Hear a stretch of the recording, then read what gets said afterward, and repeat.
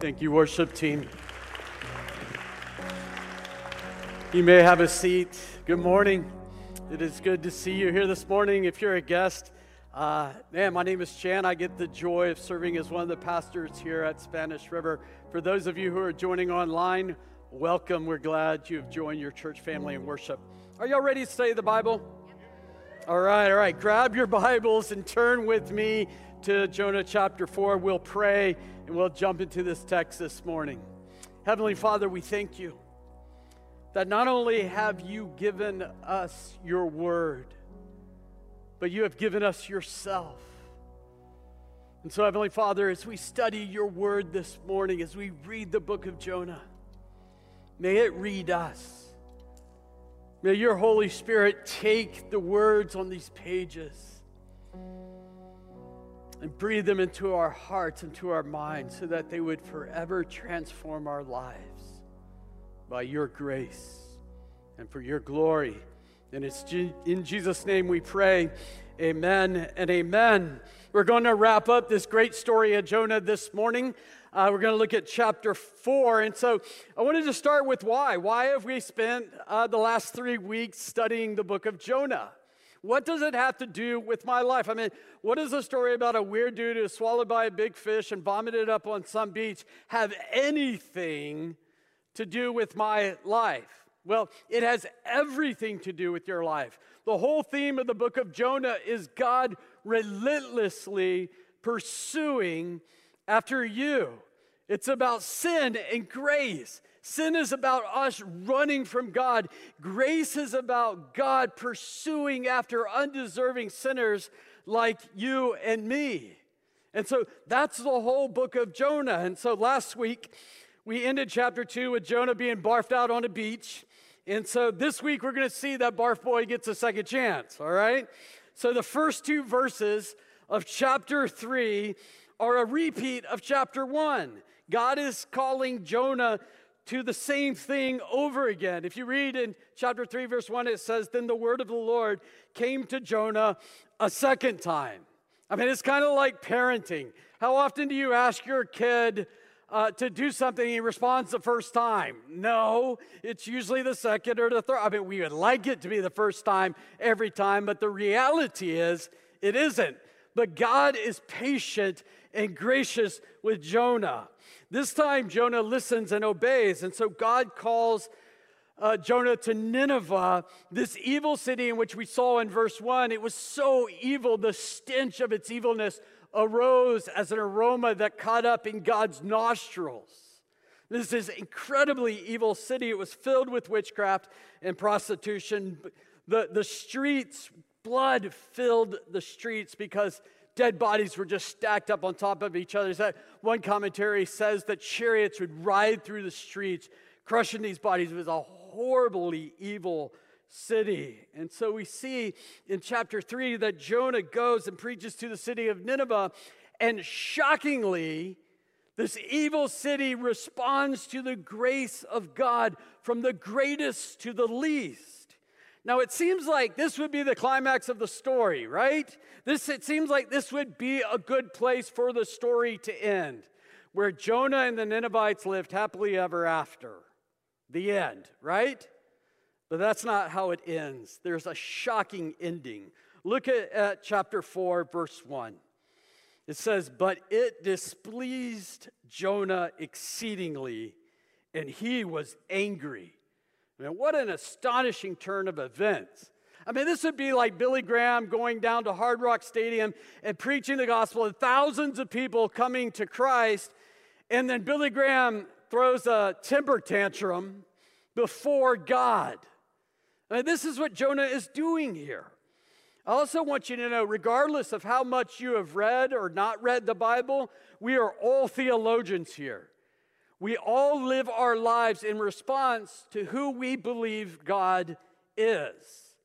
And even if you're here this morning and you're an atheist, maybe a family member drug you here and you're like, man, I don't believe God or the Bible. But here's the thing. Your belief that God doesn't exist is your theology, and it shapes your life. That's the God conundrum. Like, you can try to ignore God, but you're still living your life in response to God. Now, even us as Christians can hold one set of beliefs in our heads, but our hearts betray our true beliefs. This is where Jonah was at, and it was messing up his life in a big way. Jonah calls out to God in anger. Now, we're going to look at this prayer this morning, and it is a prayer that Jonah prayed with incredible displeasure and anger, yet in it reveals the beauty of God's character. Jonah is quoting a list of God's attributes that we find first in Exodus 34:6 and about a half dozen other places through the Bible. And so I would be remiss to not pause and just take a look at the good theology that Jonah has before we look at what went horribly wrong with his heart. And so look with me at verse 2. And he prayed to the Lord and said, "O Lord, is this not what I said when I was yet in my country? This is why I made haste to flee to Nineveh." I mean, this is why I was running in the first place. This is why I was heading, as far away from what you have called me to do as fast as I can. He says, "That is why I made haste to flee to Tarshish, for I knew that you are a gracious God and merciful, slow to anger, and abounding in steadfast love, and relenting from disaster." First, we see that God is gracious and merciful, that he's compassionate. Jonah is struggling to wrap his heart around God's grace and mercy. I mean, this has been the tension of the entire story of Jonah, is he's failed to fully grasp, not just in his mind, but in his heart, the outrageously wild nature of God's grace. And so oftentimes that's what we struggle with. I know that's what I struggle with. This is where my heart, what I feel about God, doesn't always match my head, what I know to be true about God. And so oftentimes I find myself trying to earn his grace and his mercy and his acceptance. Now, here's the problem with that. When I feel like I'm performing well, I become self-righteous and arrogant and prideful, and I'm tempted to judge others who aren't like me, like Jonah did. Or if I'm not performing well, then I'm self-loathing, full of condemnation, shame, and guilt, like Jonah. Now, how can I convince my heart that God is gracious and merciful to me personally? Well, I think the answer to this question is beautifully found by unpacking the rest of Jonah's good theology. Look, secondly, it's God is slow to anger. First, we need to wrestle with the fact that God is an angry God, that God is a God of wrath and judgment. Like, you can't read very far into Scripture to see that God gets angry at sin. He gets angry at those who would harm those he loves. Now, some of you might be saying, well, I don't like to talk about a God of wrath and judgment. Let's just talk about a God of love. But here's the problem with that. And oftentimes when we try to make God more loving, we actually make him less loving. Like, think this through with me. I shared this a few months ago in a sermon, but I think a lot of people get hung up here with God, and so it's worth repeating. The problem is that if you want a loving God, you have to have an angry God. Like, think this through with me. Loving people get angry not in spite of their love, but because of it. In fact, the more closely and deeply you love people in your life, the angrier you can get. Have you noticed that? Like, when you see people being harmed or abused, you get angry. And if you see people abusing themselves, you get angry at them out of your love for them. Your sense of love and justice are activated together, not in opposition from each other. Now, if you see people destroying themselves or destroying other people and you don't get mad, it's because you don't care. Like, you're too absorbed into yourself, you're too cynical, you're too hard, the more loving you are, the more ferociously angry you will be at whatever harms those you love. And the greater the harm, the more resolute your anger will be against it. Now, this is the illustration I always love to give. I have a beautiful wife and 3 beautiful daughters. And if one night a perpetrator broke into my house and sought to bring harm to my wife and daughters, and I just stood by passively doing nothing, you wouldn't say, oh, that guy's a loving husband. That guy's a loving father, like Father of the Year award. Like, none of you would say that. You would say, no, that's a horrible father. That's a horrible husband. A loving father would bring his full wrath against the perpetrator. Right? Now, here's where the analogy gets difficult. In this analogy, we are the perpetrators. We are the ones who have sinned against God and sinned against each other, deserving the full wrath and judgment of God. And that's why we're glad that God is slow to get angry. So it makes no sense to say, I don't want a wrathful God, I just want a loving God. If God is loving and good, he must be angry at evil. Angry enough to do something about it. And he did. On the cross, Jesus Christ took God's wrath and judgment that was rightly due us, and he bore that for us on the cross so that we could receive his grace and his mercy and his steadfast love. I mean, it's so that we could feel acceptance as sons and daughters. Now, the question may rise in your mind, but how do we know there isn't a limit to God's grace and mercy? Well, look at the next aspect of God's character revealed in verse 2, abounding in steadfast love. His steadfast love is a special word in Hebrew. It's a word that's pronounced hesed. Say hesed with me. Y'all are Hebrew scholars now. That's great. Hesed is often translated as loving kindness or loyal love. The word refers to God's covenant faithfulness. You see, God's love for you is not based upon your character, but upon his character. God's faithfulness to Jonah wasn't based upon Jonah's faithfulness, was it? It was based upon God's faithfulness, his covenant, unfailing love for us. You see, hesed is a kind of love that never gives up. It never lets up. It never lets you down. Now, if you're still doubting God's grace and mercy, then look at this last aspect of God's character that appears in Jonah's prayer. He relents from disaster.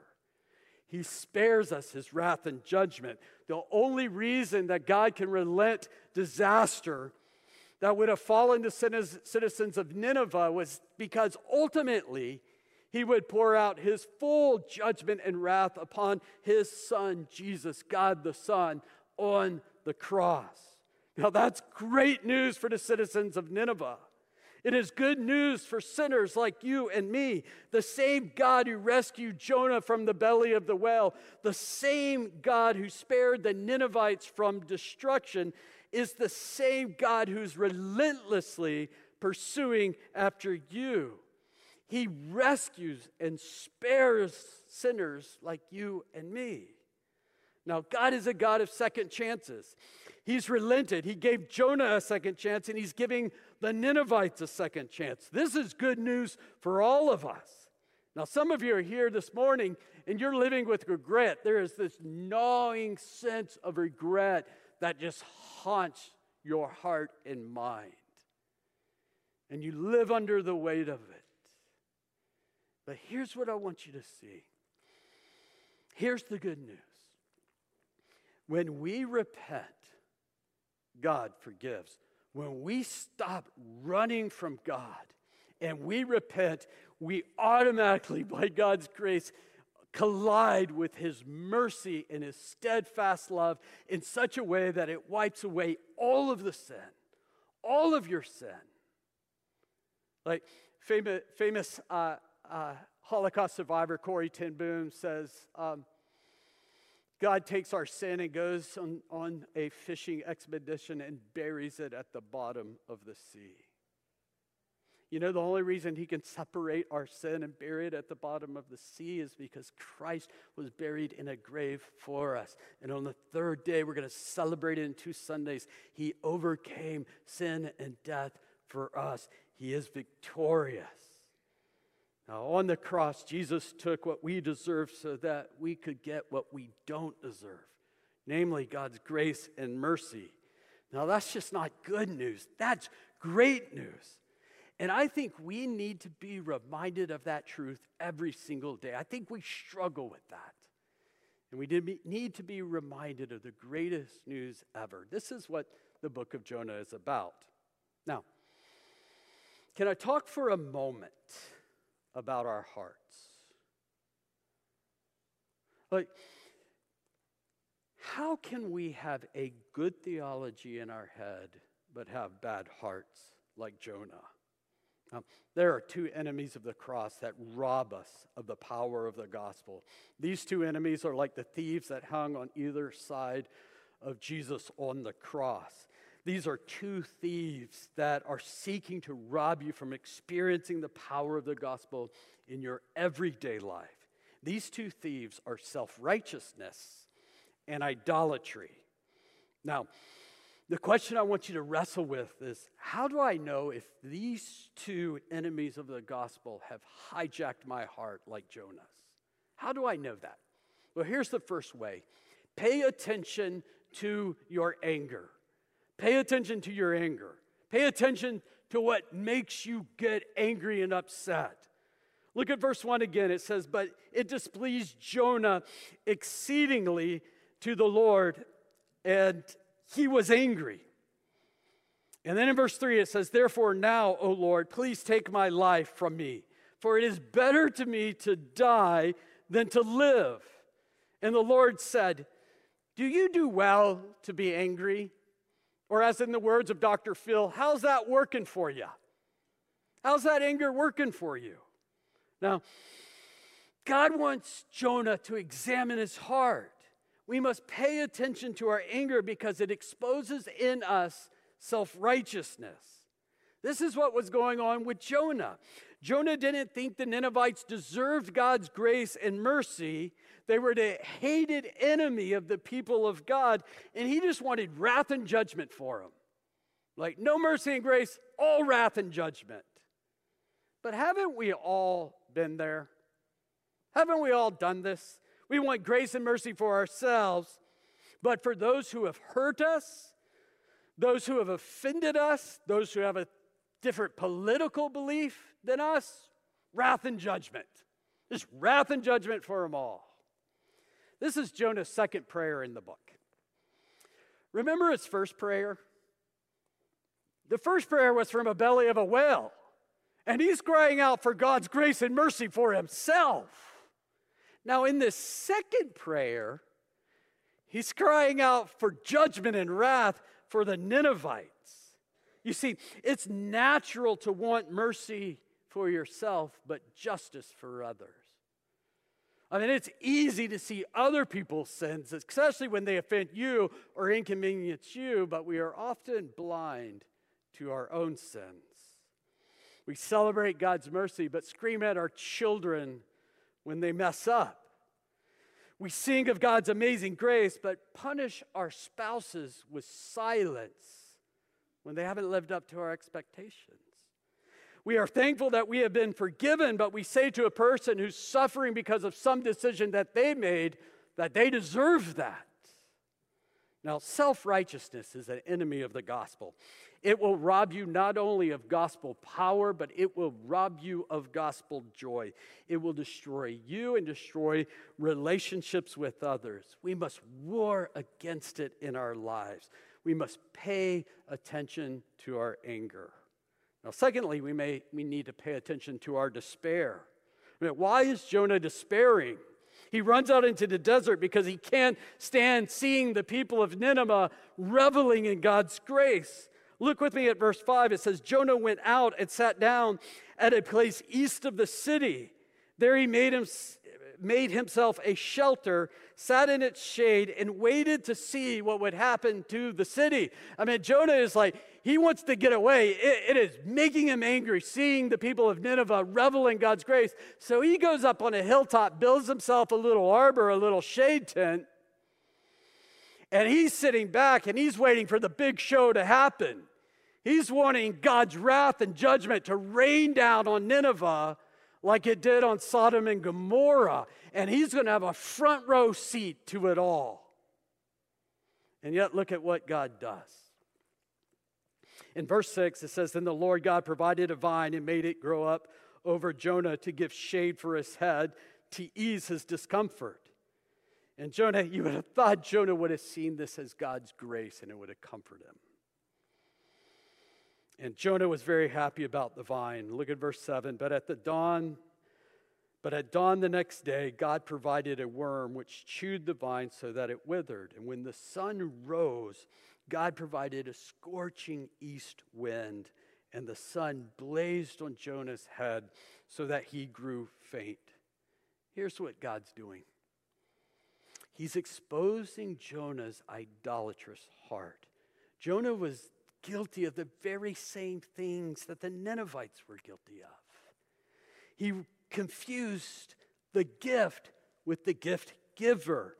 He lost what he thought was his only source of comfort and protection, and now he's despairing.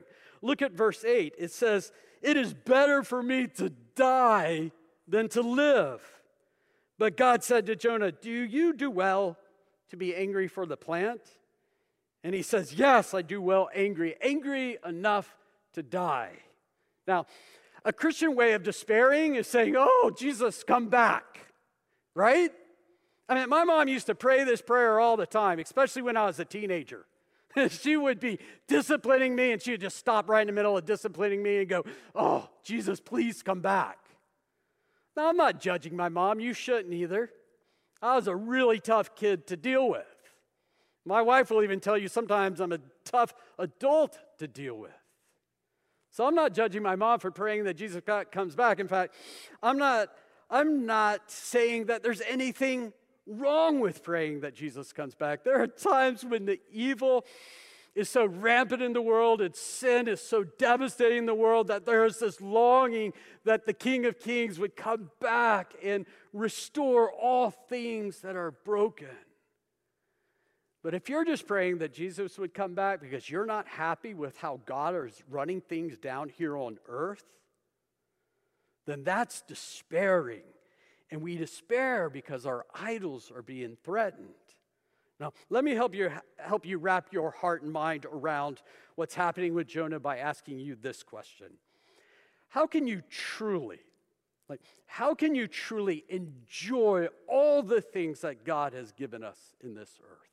I mean, how can you really enjoy it? You know what the answer is? We must not let the gifts be ultimate, but the gift giver. We can't let gifts ever become ultimate, only the gift giver. When we make gifts ultimate, gifts own us. And the problem is, our quest for the ultimate, we settle for far less than our souls demand of us. We settle for created things rather than the Creator. And the great problem with that is we've become enslaved to those created things. Once we make them ultimate things, they own us. Like, for example, how many of y'all own a boat? I mean, that's a great toy until it owns you, right? Now, how many of you own a dog?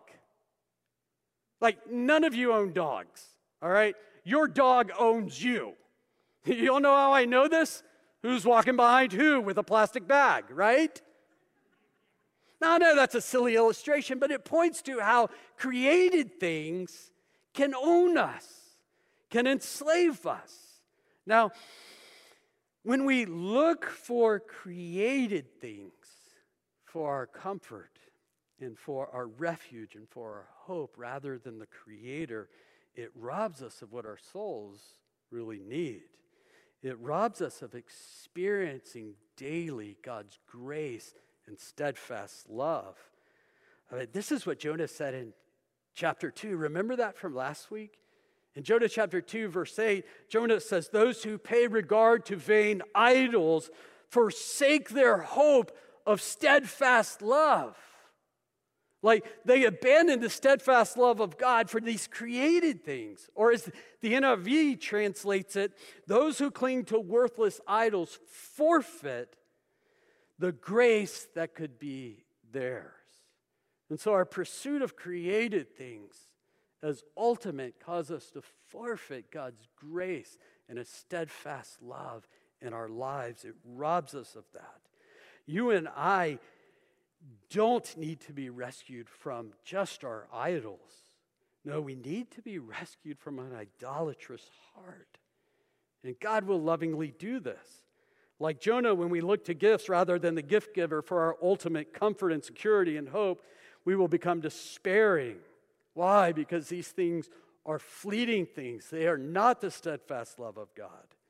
And just as the whale was evidence of God's grace in Jonah's life, so is the worm and the wind. God wasn't just messing with Jonah by sending a worm to rob him of his shade, of his comfort, of his refuge. He was trying to show him that he was his ultimate comfort and refuge.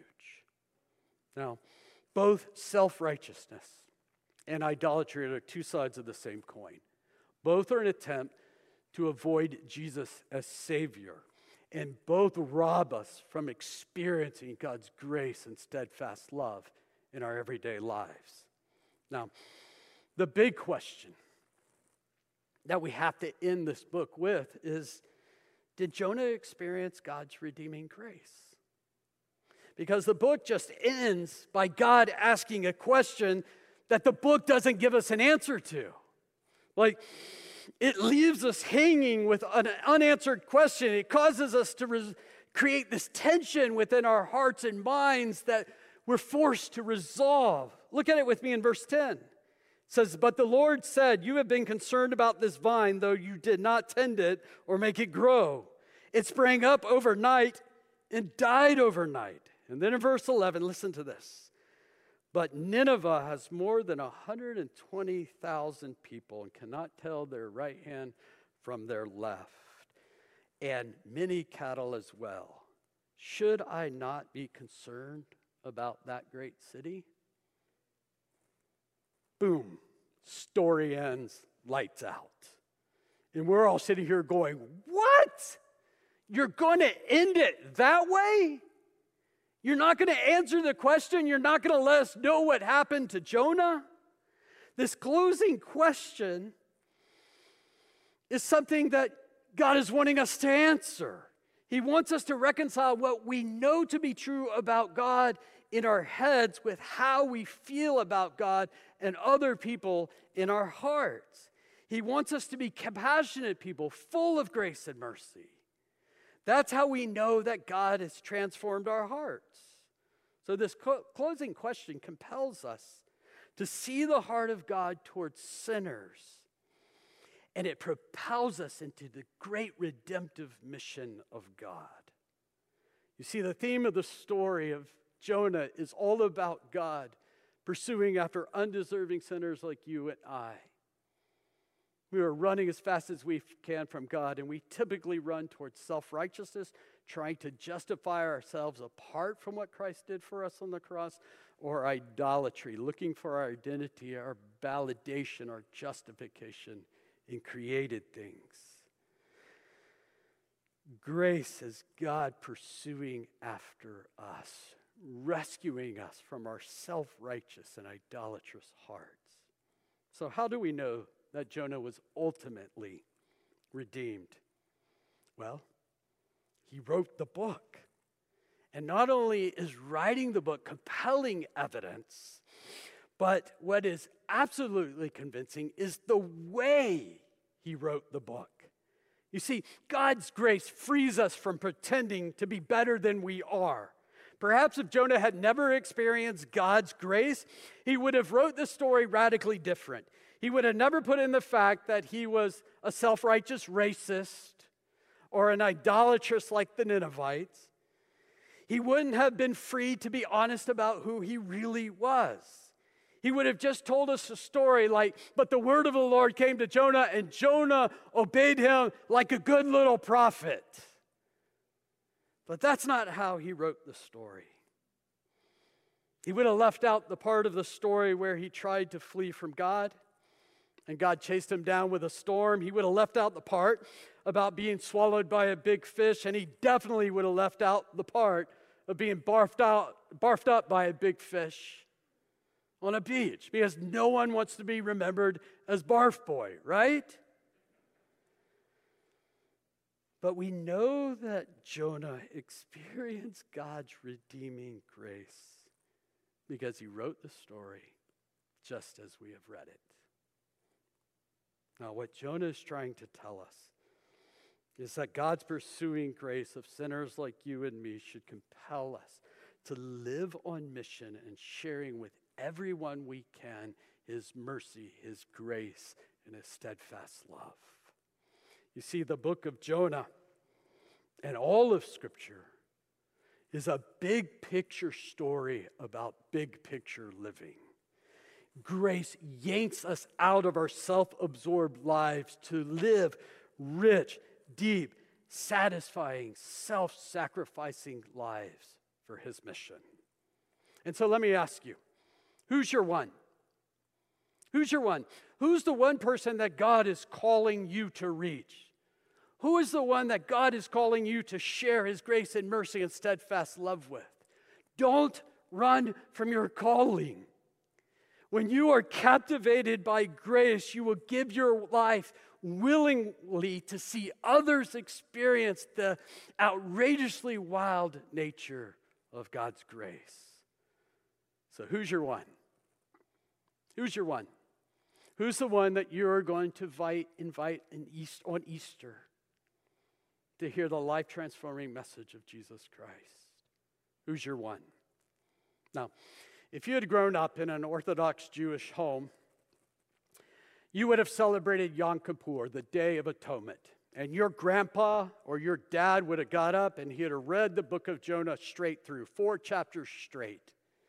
And at the end of the reading of Jonah, your whole family would have said in unison, "We are Jonah. I am Jonah.